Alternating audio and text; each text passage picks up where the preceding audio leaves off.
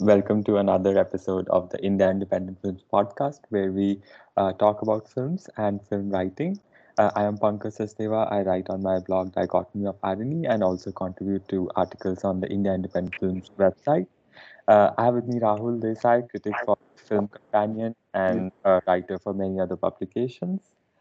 Last time we spoke a little about different topics, and then today we have some topics where we'll cover about the Yash Raj film's legacy, the romantics, and a little bit about Aditya Chopra. But before we go there, Rahul, how have the last few weeks been? And anything Um, memorable that you watched? Interesting couple of weeks actually. I've been just catching up on stuff I may have wanted to watch for a while and haven't. Um, I mean, apart from my reviewing, which normally like gives me one good title a month or so, which is like I think I enjoyed Fuzzy quite a bit. So that was something. I was struggling to write the review, but that's always a good thing because that means you have more thoughts about a show or a film, and you want to do justice to them. So I mean, I really enjoyed that show. Because of Fuzzy, I started rewatching Family Man because that was a show I really enjoyed back the first season, especially.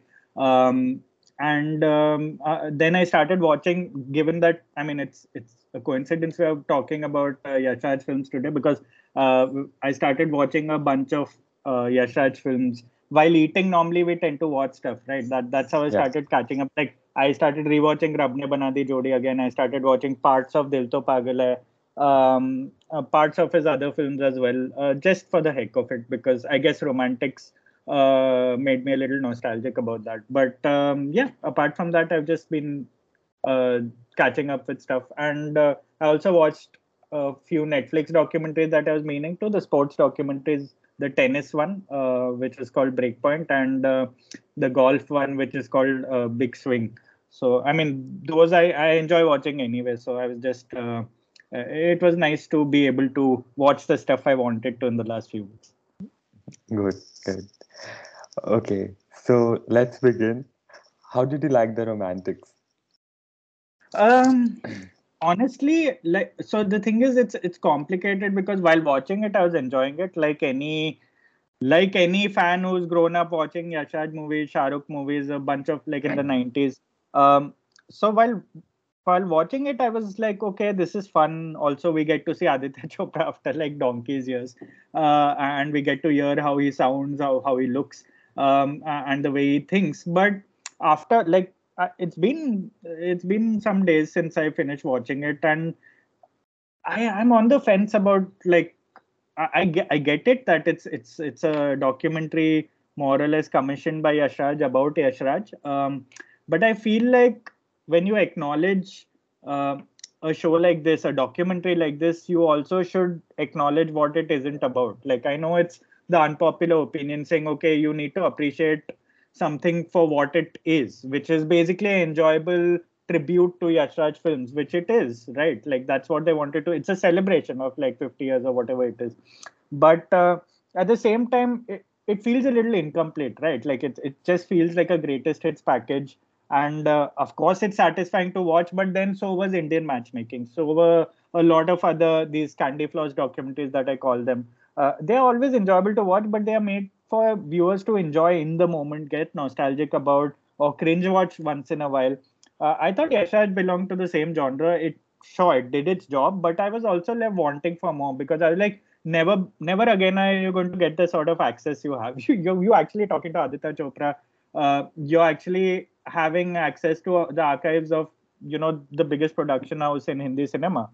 Uh, I don't know why Smriti Mundra didn't choose to go deeper. It felt like a fairly surface level sort of retelling of a legacy, and it also glided over many interesting phases of Yashraj's career. So I guess in that sense, like any other documentary, you're wondering why it chose certain things, why it didn't, why it only chose to like present a very superficial image of the production house of Yash Chopra's legacy. But there are also things I liked how it explored the father-son equation, how it presented the documentary as a Yash Chopra Aditya Chopra sort of shift of gaze, shift of power, almost a baton passing moment. So in that sense, I was very satisfied to see that they stuck to the core of what is essentially a family production house that went big. But again, I was there are a bunch of things that that were just not mentioned, and it also left me wanting on the sense like the last 10 years do not exist basically, even though the documentary was made in the last year or so, or last couple of years, in fact since 2019 I think. But yeah, it's almost as if after Rab Ne Bana Di Jodi and after I think that last spurt that Yashraj Films had, it's almost like they don't acknowledge what happened after that, which I think they've had the worst decade. Sure, they've had big hits like Pathan and War, and but as far as the hit rate is concerned, as far as the soul of Yashraj Films is concerned, I feel like they become very soulless in the last 10 years. But none of the uncomfortable sort of topics were covered. Was there something that you did not know before watching, or something that you found insightful? You mentioned father, son. Anything else that popped up to you, or even the film? Anything about the film that spoke about that you did not know earlier? I mean, apart from random trivia, which we enjoy watching, in making of and behind the scenes footage that we get to watch of so many films like DDLJ and Dar and all that, apart from that, like, sure, there was like Aditya Chopra's role on Dar, and how he sort of convinced Shah Rukh Khan since then, how the generational shift was happening then, and how the father was a little reluctant to sort of let go of that, of his own sort of view of the world and view of films. Apart from that, really, there was nothing I learned that was really new. Like, that's a good question, because that's also a good uh, measure of what you think about a documentary series or a non-fiction series. And they might say that, oh, it wasn't aiming for an Oscar, or it wasn't aiming to be a critically acclaimed documentary. But I'm sorry, if you put a documentary out in public space, you are open to scrutiny, you're open to all kinds of judgments, and you can't just get away with that age-old excuse that so many critics lazily use, saying you need to look at it for what it is. No, it didn't tell me anything new that I didn't know. And I wasn't even someone who grew up in the 70s or 80s when Yash Chopra was at his peak, when he was actually a clutter breaking filmmaker compared to the others. And what I saw in this, like the way they got like a few film critics to explain Yash Chopra's sort of rise as a filmmaker and all, it was fairly basic in that sense. Like, it's something we could scourge off the internet as well if we do enough research. So I don't think it was anything beyond what we've learned and what we know about our favorite filmmakers and our favorite films. And that in itself is also a telling sort of it's a telling point in a series that's basically 4 hours long, and is basically just sort of almost fan service in a way, and it's just catering to what we like to watch rather than what they'd like us to know about something new, something insightful. Sure, I like the fact that Uday Chopra was honest, that Aditya Chopra was honest about Uday Chopra's career. Even the way they tackled nepotism and all, very, very privileged, entitled view of nepotism that I've heard before from so many of these production house CEOs. So it just felt a little bit of a letdown in that sense from a broader viewpoint. Just because you enjoy watching something doesn't mean it is solid. That's the whole thing. Right, right. You mentioned in a tweet about learning to know more about Aditya Chopra. What is it about him that fascinates you? I mean, I didn't learn anything new about him, but I did get a lot of my theories about him confirmed while hearing him speak. The way he thinks, the way he evolved as a filmmaker, his views on how the modern generation, what they need, and how he had the Midas touch at one point, and it sort of ran out of it. I found it a little amusing that they played it as a rise and fall and rise story of Yashraj Films when he took over. But see, I'm a big fan of Aditya Chopra as a director, as a filmmaker. Sure, he went terribly wrong with Befikre, but that's not to discount what he did with his previous 3 films, which is very difficult to do, especially when you're in the shadow of a filmmaker like Yash Chopra, and especially when you're basically, you have everything on the platter. Do you want to take a company, a production house forward? Do you want to expand its legacy, or do you want to continue in the footsteps of your family, of your legendary filmmaker father? And I have always admired Aditya Chopra as a business person, as a visionary in terms of opening a studio, in terms of the way he thinks and how he produces films. But I'm not a big fan of him in that sense, because he's also thrown a lot against the wall to see what sticks. He also has a lot more resources at his disposal than most other production houses. So of course the documentary talks him up a little, and he, he comes across as this very deep thinking, sort of almost philosophical thinker of mainstream Hindi cinema and the direction it takes, and how he helped sort of shaping the direction of mainstream Hindi cinema. But I also feel like the documentary sort of takes him a little too seriously in that sense, or presents him almost like a Amir Khan version of a director, always scratching his chin and like sounding really wise about things that don't appear so wise on the outside, because we've seen Yash Raj churn out nonsense for a long time, and it's not like Pathan was a great film either. It was a combination of so many things that worked there. But and that's what Aditya Chopra has been good at, and I guess and that's also been his downfall for so long. So I mean, I've always, for me, watching him speak was more confirmation that he's a good director, and that I'm not a big fan of the producer. Like even the way they spoke about how American studios are infiltrating the mainstream, the Bollywood landscape, and how the Americans are coming became a narrative. That was really stupid, because that's basically really sort of making up an antagonist for the heck of it, when that studio system is exactly what Yash Raj is responsible for in a homegrown sense. They are the reason a lot of even small films can't survive right now. So and they've been producing crap for a while now, and it's just like you can't take one film and say, okay, this is where Yash Raj rises because of War and Pathan. You have to acknowledge the big picture, and I feel like the documentary didn't do that. But as an Aditya Chopra nerd, and because he's been reclusive for so long, because he's been so successful at protecting his privacy and and his way or the highway sort of relationship with the media, the fact that he came on camera and spoke extensively about whatever he did, even that he spoke, was for me, as someone who's been sort of following his career for a long time, I've always written about his films in detail, even in my reviews of his films, and even in Befikre, which I didn't hate so much, but I found what he was trying to do in that. I enjoyed the fact that that we got to see more of the mind behind what we've been seeing on our big screens for so long. Yeah. So, what's your favorite Aditya Chopra film? Yeah.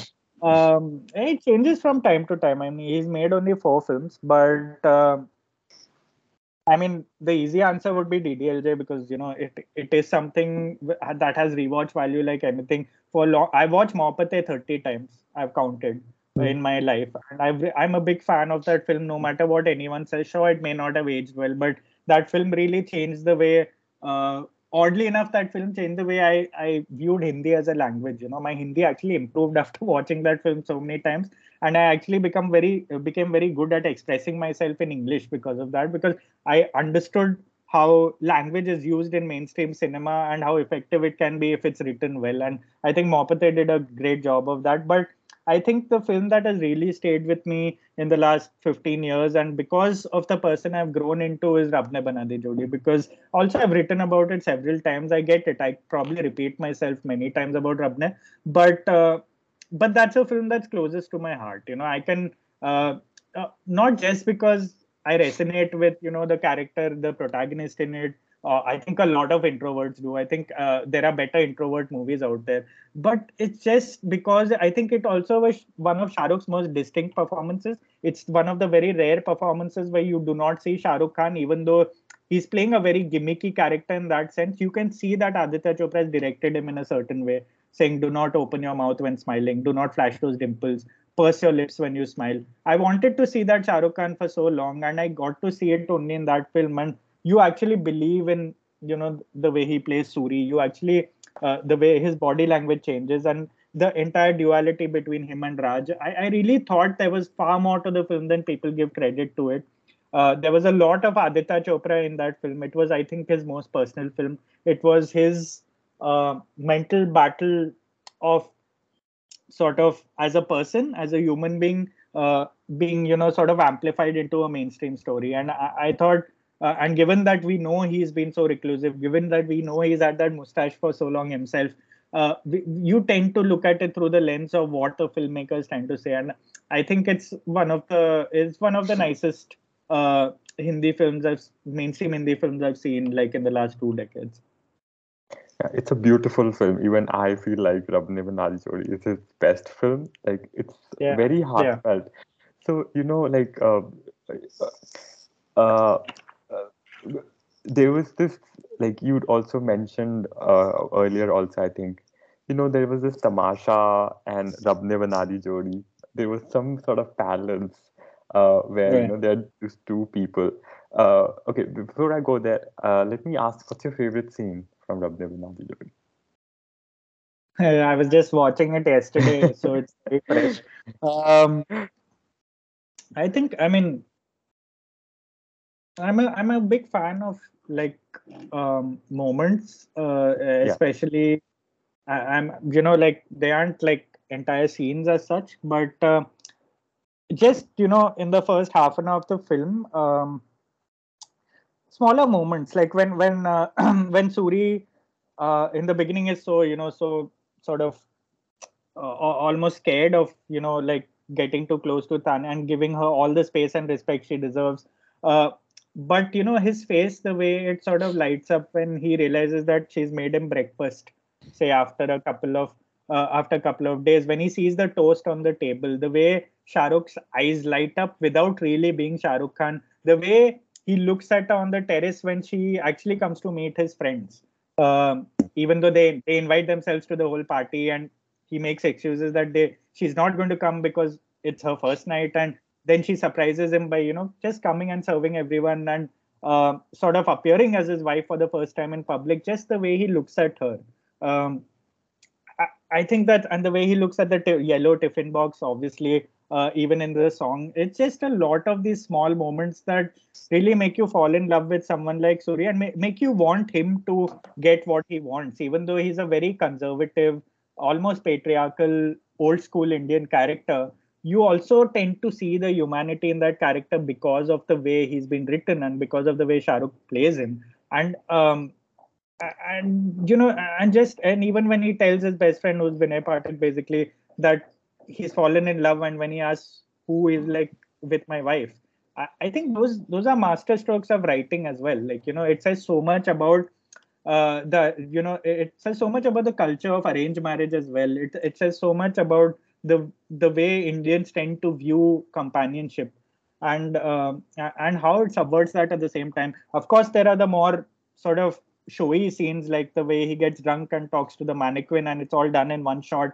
Uh, those are really nice scenes, but and also I think the one moment I watched 100 times, I think, in my life by now, is the dance sequence in the end. Not the dance sequence itself, but uh, the way Suri sort of looks at Tani throughout the dance, and the way he's been basically Raj for so long, but uh, there's still so much dignity and respect in the way he looks at her, and he's still trying to.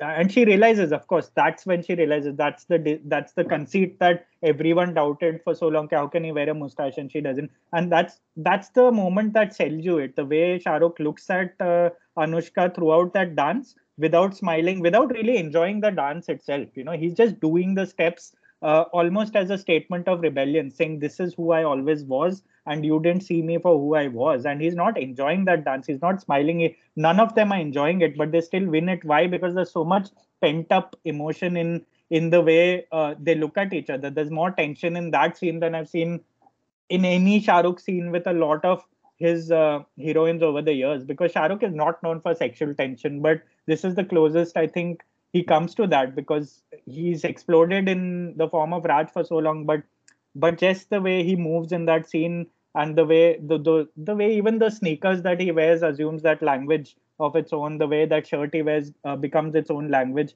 I thought that was beautifully done, and it's I can never speak enough about that film. And anytime you ask me about it, I'll come up with new moments. No, absolutely. It's beautiful. I have one moment which I'll add. It's like that's more Raj. One is that Yeah. electricity one. It like how Oh he yeah. Yeah. just the entire city he makes it like he loves, and then also the film basically there was this a little bit of criticism that she's touching his feet, like Oh yeah. Anushka Mm. is touching his feet, like sort of patriarchal thing. But she's seeing God in him. But we also Yeah. see that the whole song where Raj is singing for her, that he also sees God in her.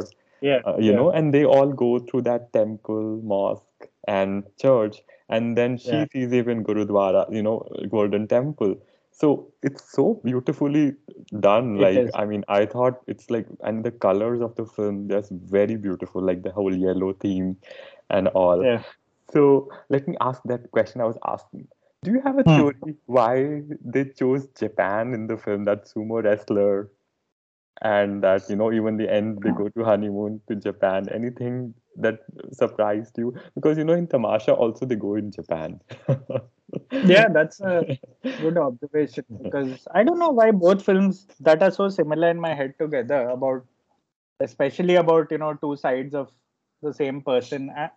I don't know why I haven't really given it any thought about Japan, but do you have any theories? No, I was just curious because again, the thing was he was fighting this guy. So again, it was Yeah. something, but I was just wondering if there is something larger to the meaning that I not been able to figure it out. But yeah, okay, I mean, let's the move on. closest I can come to even sort of like, I mean, I don't think that was the intention, but I guess also Japan is, anyways, in general, I feel like it's known like they are closest to Indian culture in terms of their love for family, right? Like in terms of the way they sort of think of the entire dynamic. So I think it may have been subconscious also in the filmmakers' heads that we choose Japan in a way because it's a society that's not unfamiliar to India in that sense. But yeah, other than that, I don't think. Yeah, I don't know. Maybe they Yeah. just got good discount. Yeah, that's what I was wondering. Like they got good deal, some good Yeah, tax promo or whatever. Okay, yeah, now what's your favorite Yash Chopra film? It could be many. yeah. It could be many. So I watch a lot of old Yash Chopra films much later in life. So I don't have the same feelings towards them.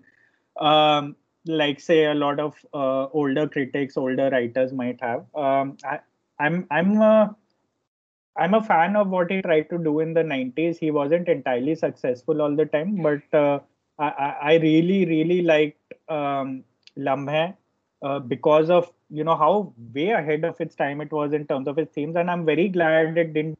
And even they speak about it, in the series itself, and that's when I realized that Aditya Chopra is not soul, his mind. He told his father it won't work, but his father is all heart, and that's why I'm always like veering towards the old school sort of all emotion no method sort of way, and that's my thing against Aditya Chopra. At the same time, as much as I admire him, that soul has been missing from the way he thinks about films for so long. But I think Lamhe was a very mature film in that sense, and I watched it very early in life, so for me it was just a bolt out of the blue in terms of what Hindi cinema is saying and how they can even make such a film. Like it was unthinkable.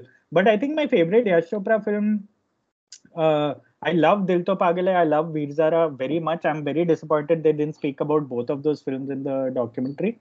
Uh, but I think that is my favorite Yash Chopra film. Like in the last, at least in out of all the films I've seen, I think that's my favorite because that's also in terms of his legacy also. I think it was his edgiest film. You come closest to seeing what a filmmaker portrays and what they probably are deep inside, and the frustrations, the vulnerability of being sort of human and being heartbroken or being like obsessive. You only see it in a film like Dar, and sure, I've rewatched it 100 times and it's a very popular film. But I think in terms of Yash Chopra's legacy, also, I felt like that was a really risky film. And it was also probably the most convincing portrayal of obsession I've seen in Hindi cinema since like forever. Because I don't think we do obsession very well. I think we fetishize it a lot, we romanticize it a lot. But I think Dar walked a very thin line in that sense. I think it was one of Shah Rukh's best performances, but also I think it was a beautifully staged film. And yeah, I think I keep going back to the because his love stories are really nice, except for his last film, which was terrible.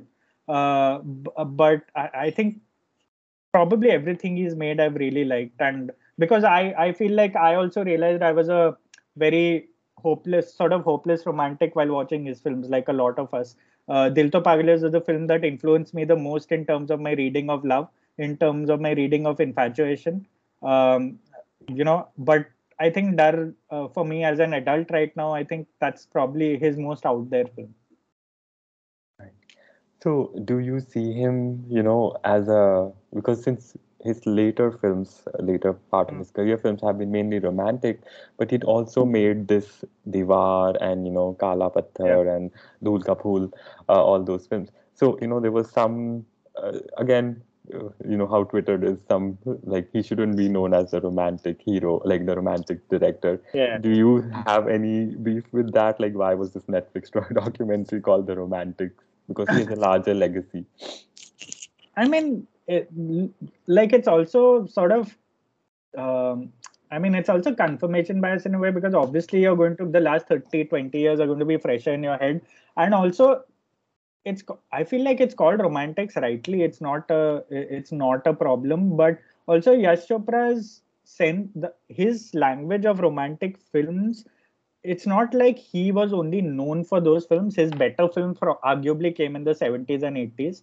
Diwar, Kalava, all the films you mentioned, Kabhi Kabhi, those films were superb films and clutter breaking films for its time because they also changed the way sort of mainstream Hindi cinema functioned at the time. But I feel like his sense of romantic stories, his storytelling, um, really in terms of the Hindi film landscape, I think it made the maximum difference. There was a maximum shift in it went very well in the post liberalization sort of Bollywood Mm. landscape change, because the once he started making those romantic films, it sort of went very hand in glove with the kind of films Aditya Chopra and Karan Johar and the next generation wanted to make. And I think that platform that is set for romantic films and for making for platforming someone like Shah Rukh Khan as a romantic hero as well.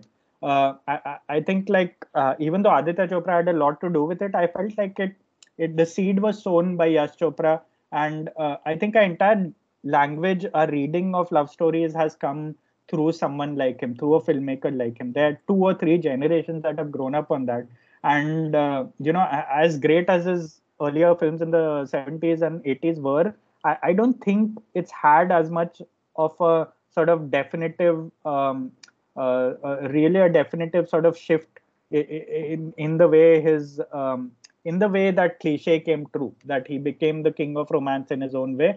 And because he represented a very traditional sense of love, a very traditional, and that this is Mm. at the turn of the century, this is at the turn of an India trying to realize a very younger version of romance, a younger version of feeling. But his traditional sort of sense uh, wasn't nostalgic for the heck of it. And I feel like we saw a lot of it in the way Aditya Chopra wrestled with the idea of love, and how generations and how the parent child sort of relationship was so important in how consent was so important in his own reading of love. So I think Yash Chopra, that is why, like, I don't have any problem with Mm. knowing him, with acknowledging him as a romantic filmmaker in that sense, because I think he was the best at that for the longest time, and I think a lot of our perceptions have been shaped by that.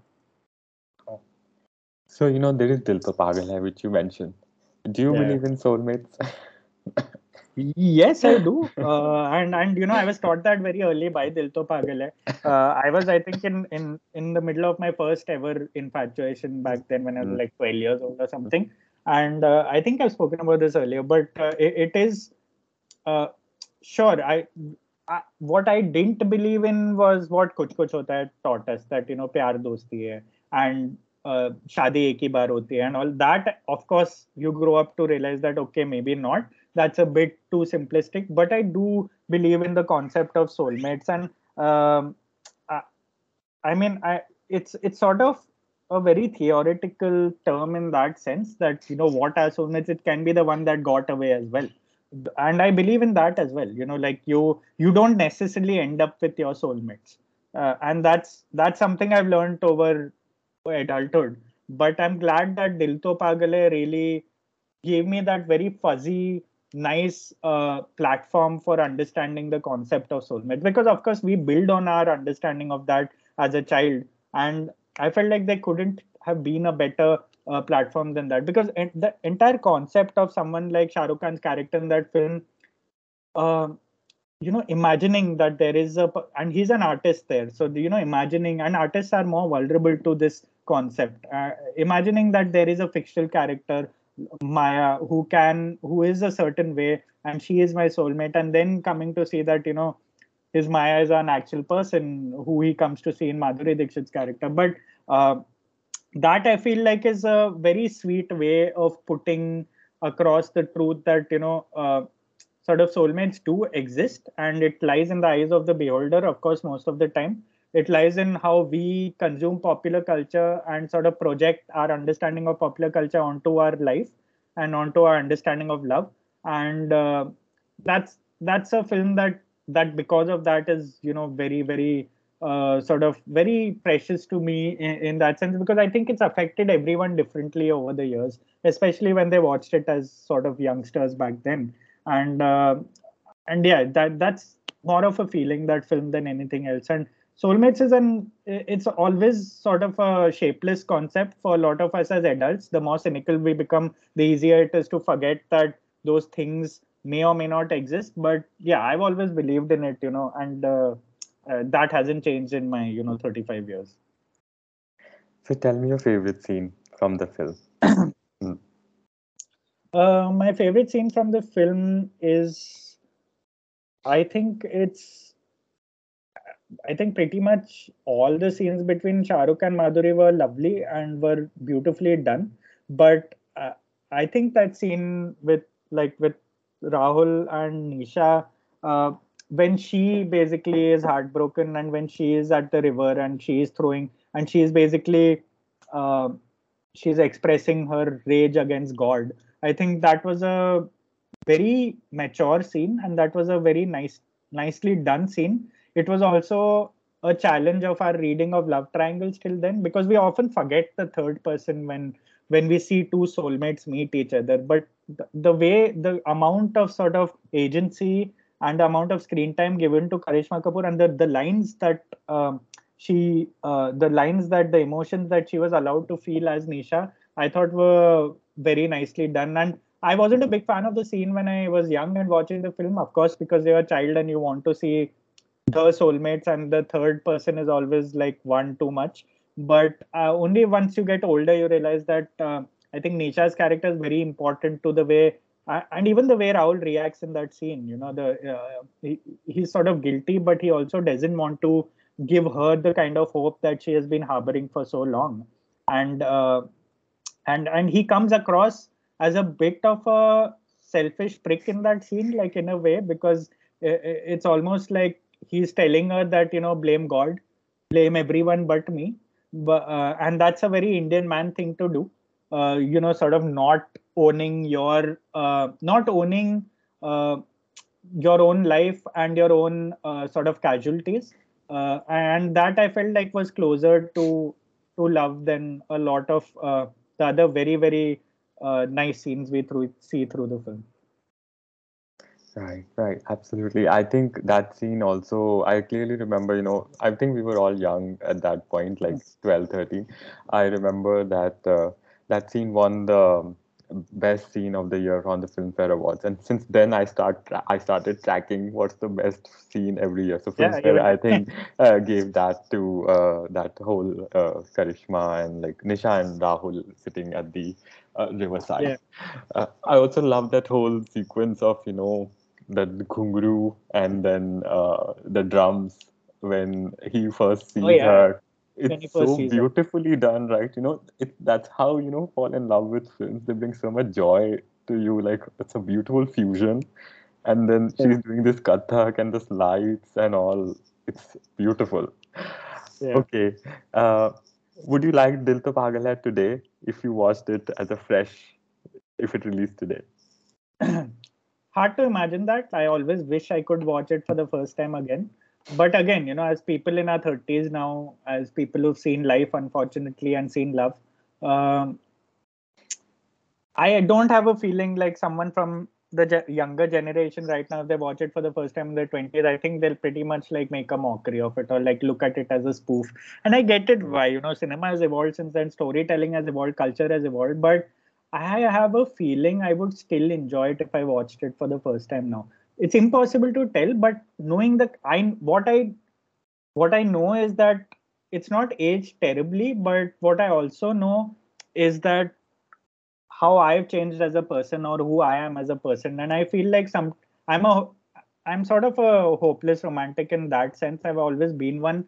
And I guess if I see a film, irrespective of its craft, sort of catering to that worldview or even sort of cementing that, I will immediately fall for the film. And the way the and it was one of my favorite soundtracks, and soundtracks played a very important role in my falling in love with all these films back when the albums were used to be a big deal. And I think the music contributed a lot to me understanding the sound of love, or like knowing that when you fall in love with someone, or when when you feel very strongly for someone, it's not just the person you are going to remember for the rest of your life. It's also the sound, the smells, the phase you were in, the room you used to stay in as a kid, the cassettes you used to play, and the people you used to meet at school, the people you used to play with cricket with, and then still hope for a glimpse of that person when she was passing by. So you remember life in all its sort of wholeness. And I think Dil To Pagal Hai gave me that sense of wholeness of love more than any other film, and I suspect I would still feel that if I watched that right It's beautiful. Would you change anything in Lamhe? now. Uh, Actually, I wouldn't change anything in Lame. Like, it's all sure, from one angle it's almost creepy, but it's very real, in that sense. Like, if you strip who's playing all the characters, like Anil Kapoor's playing a younger and older version, and Sridevi is sort of playing her mother's daughter. It's one of those things where it's the kind of film where you like to imagine it exactly how it is, even if you watch it after all these years. I haven't watched Lame for I think around 15 or 20 years now, but from what I do remember and the way I felt while I was watching it, I think 3 or 4 times, I don't think I would change anything. And I remember thinking that my parents used to think I was very weird that I used to watch this film quite often as a preteen or as a teenager, when there were so many other more dramatic and more younger films to watch. But I feel like, yeah, I don't think I would change anything. Mm, okay. Would you? No, I've watched it again. I It doesn't bother me, but it's some of the how do I put it? It's some of the initial bits. I just feel they seem a little dated now. Again, that's the function of Yeah, how the film has aged and with the times that we are in.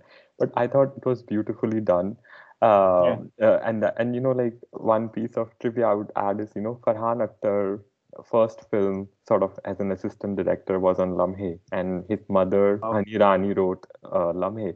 It Yeah, sometimes makes me think like how Dil Chahta Hai also had this whole, like an older woman and this, yeah, so if it was maybe, some sort of influence that brought, had Farhan Akhtar as well.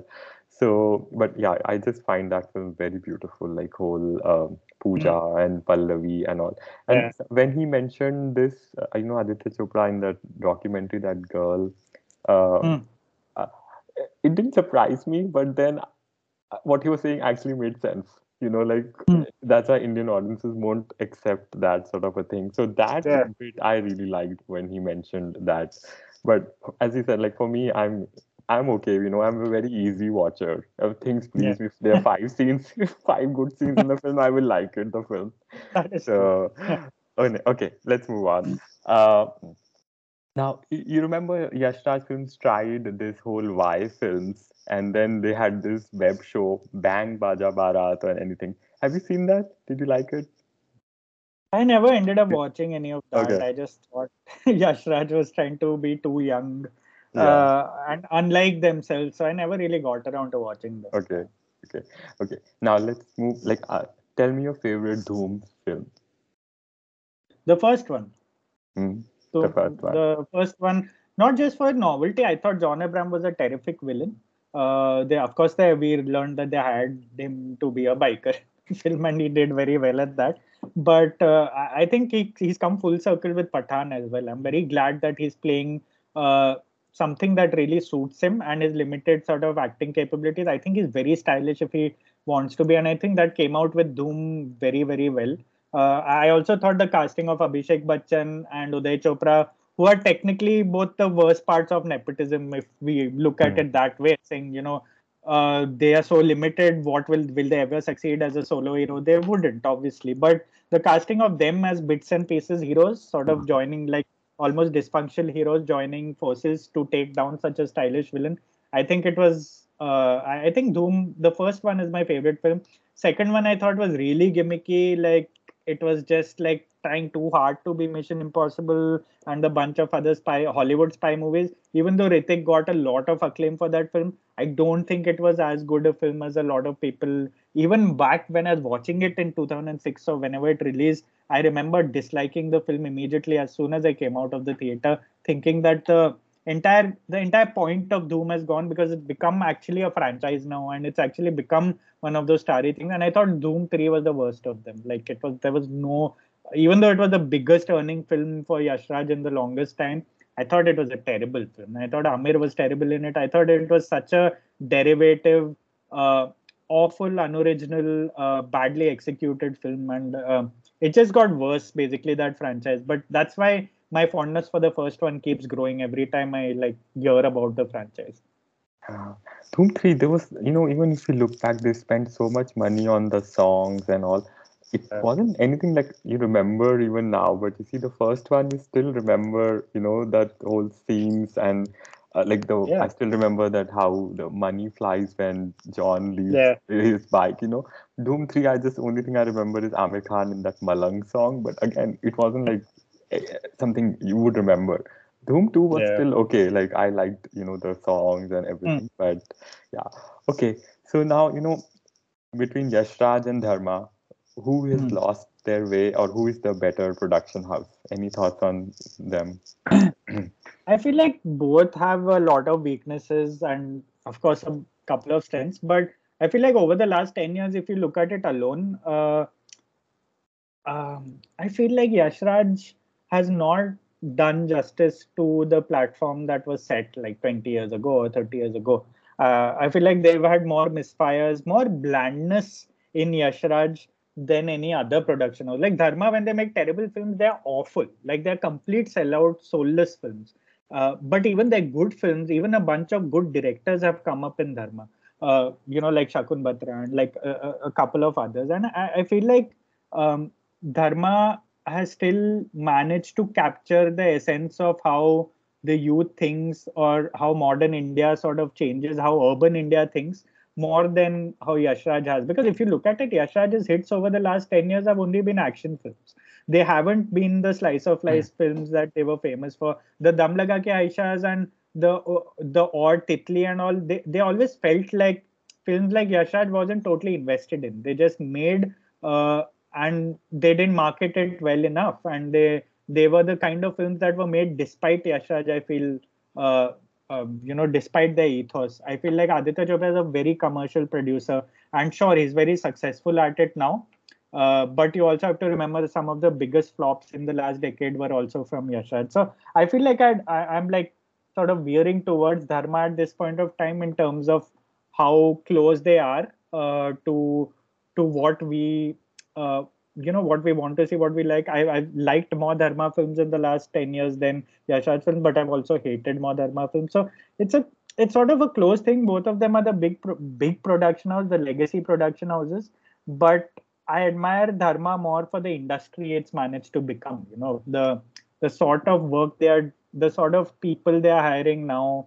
The sort of versatility they are aiming at. They mostly fail at it, but I feel like they are trying more than Yash Raj is, and Yash Raj is still very much sort of part of that entire superstar system, and yeah, I guess because of that, I'd say I'm a little bit veering towards Dharma right now. Hmm. How was Darshan for you?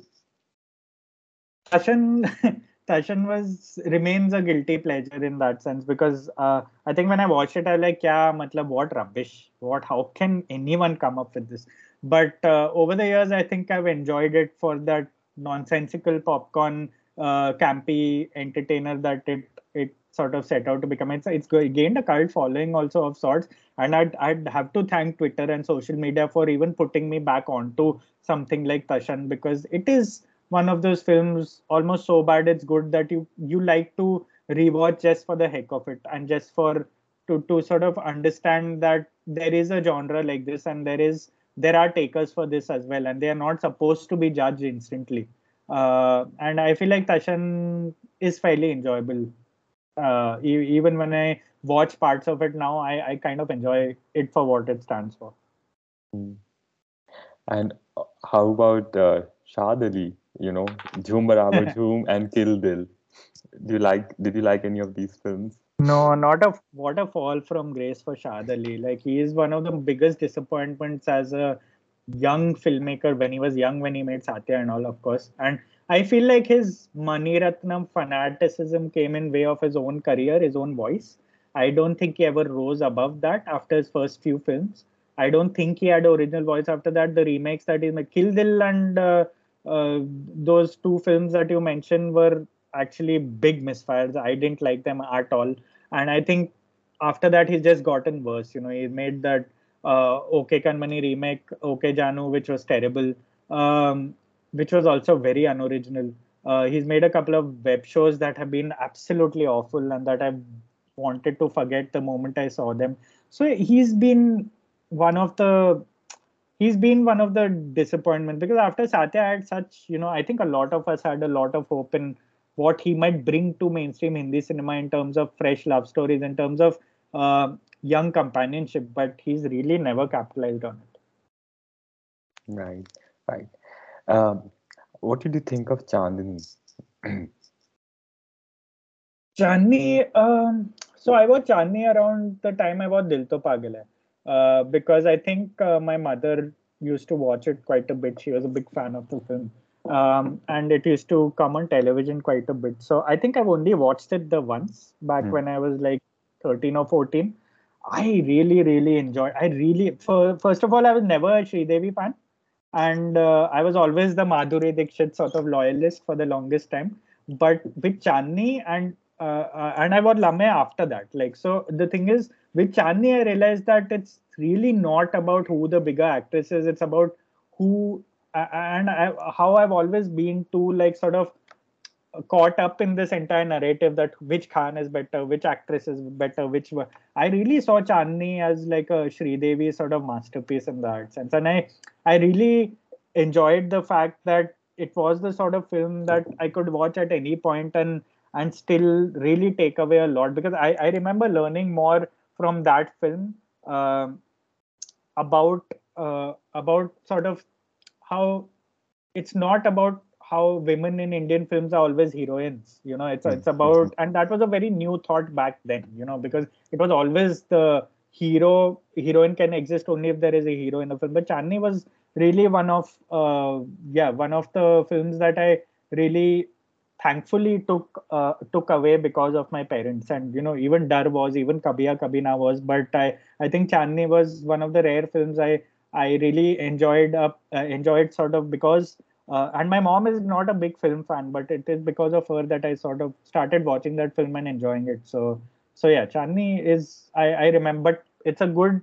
I would be very curious to watch it again after like 20 years to see if I take away anything new from it, or how it's sort of aged, or how it's dated.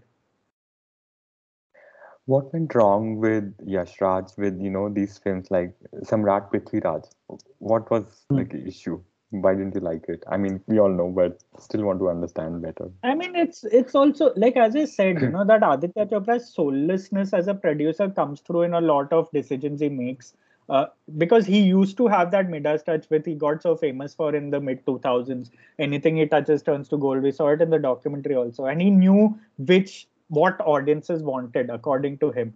I think he stopped doing that like 10 years ago. He stopped knowing that because I think India also has changes every year now. It's not like they change every 5 years or anything. The wants, the needs of audiences, the entire concept of entertainment and what we need from entertainment has changed in the last 10 years. And I feel like Yash Raj has always been behind the curve in that sense. And they've only like played safe for the longest time, and they often go in which direction the trend is going or where the money is going. So they went in this wasn't a film in any way. It was a business venture. You could see it. They went in the direction of patriotism and ultra nationalism, and they failed at it because they didn't mean it, and they didn't. It wasn't coming from a space of wanting to do something, even if it was making a problematic nationalistic film, even if it was sort of making a Akshay Kumar sort of very chest beating patriotism sort of film. Even they failed at that also. So I felt like it was very tokenistic in that sense, and it was a very producer film. It was a very production sort of failure in that sense. That okay, this is what is working right now, so let's do this. And I feel like most filmmakers, most producers, most production houses are like that. I don't think they have their own ideologies or their own, and you can't afford to also in a country like India. You can't just stick to one ideology and say, I'm only going to make these kind of films. Sure, you can go in whichever direction the money is flying, but if you want to do that, you have to do it with some conviction. And I thought Samrat Prithviraj, out of the many films that Yashad have made in the last couple of years, have is the worst of them.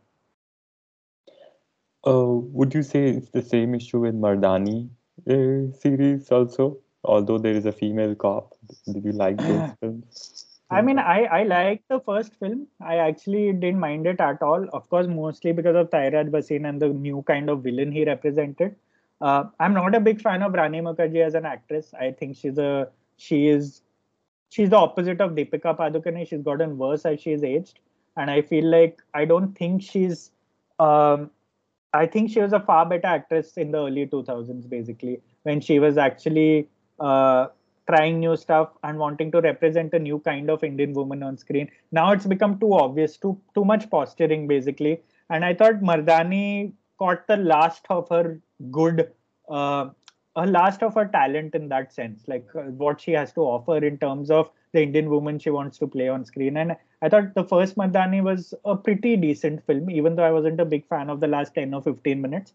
I think it was a pretty well designed film. I'm not a big fan of the second Mardani. I think it's just sort of a cash grab, sort of just capitalizing on the first film. But again, you feel like the kind of feminism that they want to portray through Rani Mukherjee in those films is very performative. You don't feel like that. It's very commercial. It's very Yep. designed. You don't feel like they understand it entirely. You feel like it's a formula, and I think Yash Raj has been doing that for far too long. Talking in formulas, making in formulas, and you see it in so much the way Aditya Chopra speaks in the documentary series. He only speaks in formulas, and that has always been at odds with his career as a director. It's no coincidence that he made his worst film when he has been a producer for the longest time. He made his best films when he was less of a producer, when he didn't have so much, when his father was still alive, when both of them were running the production house. Once he started running Yash Raj on his own, he became so much of a producer that his Befikre is a great representation of how directors get corrupted as producers. And I feel like you see a lot of that in the way the feminism you see that has been sort of portrayed in Madani as well. Yeah, I mean, even like the Bunty and Bubbly 2 was so bad. I mean, I didn't like it at all. It was so loud, and I think Rani was last I really liked was in Talash. She's good on those It's been a sort of quiet, sort of those yeah. roles. But these over the top, somehow I'm not a big fan of Yeah. that kind of films. But okay. Um, Now, Detective Byomkesh Bakshi. Any memory? I think you started reviewing around the same time, Around right? the same. When this Yeah. film released. Uh, any memories of that film, and do you like that film? So I think as a year into reviewing, when I watched that film, the first thing I realized was it's the most Yash Raj film to produce. First of all, Dipakar Banerjee, and of course that's a relationship on its own. But I felt like there was some intent from Yash Raj there to be different, to sort of spread their wings a little compared to just doing the same thing over and over again. I remember admiring the film quite a bit for the way it was made, like I do with most Dipakar Banerjee films. But it's not a film I remember very well, and it's not a film that has stayed with me. Um, Hmm. there's a lot of density to the way Dibakar makes his films, and I felt like one of the problems with Byomkesh um was that I think it was too inaccessible as a detective story, as a character of pop culture, as a sort of a fictional character, a literary character who's been so famous in Bengali culture for so long. The way you bring it to the big screen in Hindi cinema matters, and I'm not saying it needs to be a Devdas or anything, but it was just very stubborn and inaccessible in that sense. And I felt like there's a very conscious attempt to be artful in that film, and I felt like that marriage of production house and filmmaker never worked because of that. Like I don't think Yasha knew what they were in for. But it was, I'll also say it was one of the only, it was one of the only times Yasha held a preview screening. Normally they don't do that. They have this policy that you go watch Friday, first day, first show, or they have their preview screenings on Friday itself for a lot of critics. But I think it broke its policy for Byomkesh Bakshi, and I think after that it'll make sure it never breaks its policy again, because that film I think Yeah. it burnt its hands with as well. Lot of though I did sort of enjoy Sushant Singh Rajput's portrayal of the detective in terms of like how a Hindi film actor can portray. Because I wasn't a big fan of him as an actor back then, but I think he was probably the actor who was trying the maximum amount of roles and who was really taking risks that we began to associate someone like Ranbir Kapoor or Ranveer Singh with. And I think Sushant did that before a lot of in the mainstream space, not very successfully, but he used to do it quite. And I think Byomkesh Bakshi is a very good attempt at that. Right. I don't know if I think Yash Raj is still producing Unfreedom or Freedom. I forgot its name. Hmm. Dibakar Banerjee's. It was supposed to release like last year or so, but we're still waiting for that. Okay, Yeah, now, I don't think that one's going to come out either. yeah, I think especially after that Tandav the whole Yeah, fiasco, I think exactly. it's probably been put in the back burner. Okay, my last question for today. We spoke about almost all films. I mean, majority of them, of Hmm. course, you can't cover all. Tell Yeah. me your favorite scene from Veer Zara, Uh, Veer Zara. or anything My about that film you want to say. one of the greatest Hindi film soundtracks ever made, by far. Like it is not even a contest. It's haunting stuff really, and that's the way you make music for a. If you want to make an all-out romance, that's the way you make it. If you want to make something old school, that's the way you do it. But I think one of my favorite scenes in that film. Um, I mean, I think obviously the last scene in the courtroom, like, when they meet, when they see each other after a long time, even the way it's sort of staged and designed, with the way the wind machine is used to like her hair sort of blowing and all. I just thought that scene, because of the way it builds up to it, and because the 22 years became such a big deal in that film. I thought the way sort of Rani Mukherjee as a lawyer first enters the courtroom, and then just sort of almost melds into the background and just leaves the frame to reveal like this older version of Preeti Zinta, uh, who's still who's almost very shy and like unable to meet the gaze of the world she's been avoiding for so long because she's been like kept away.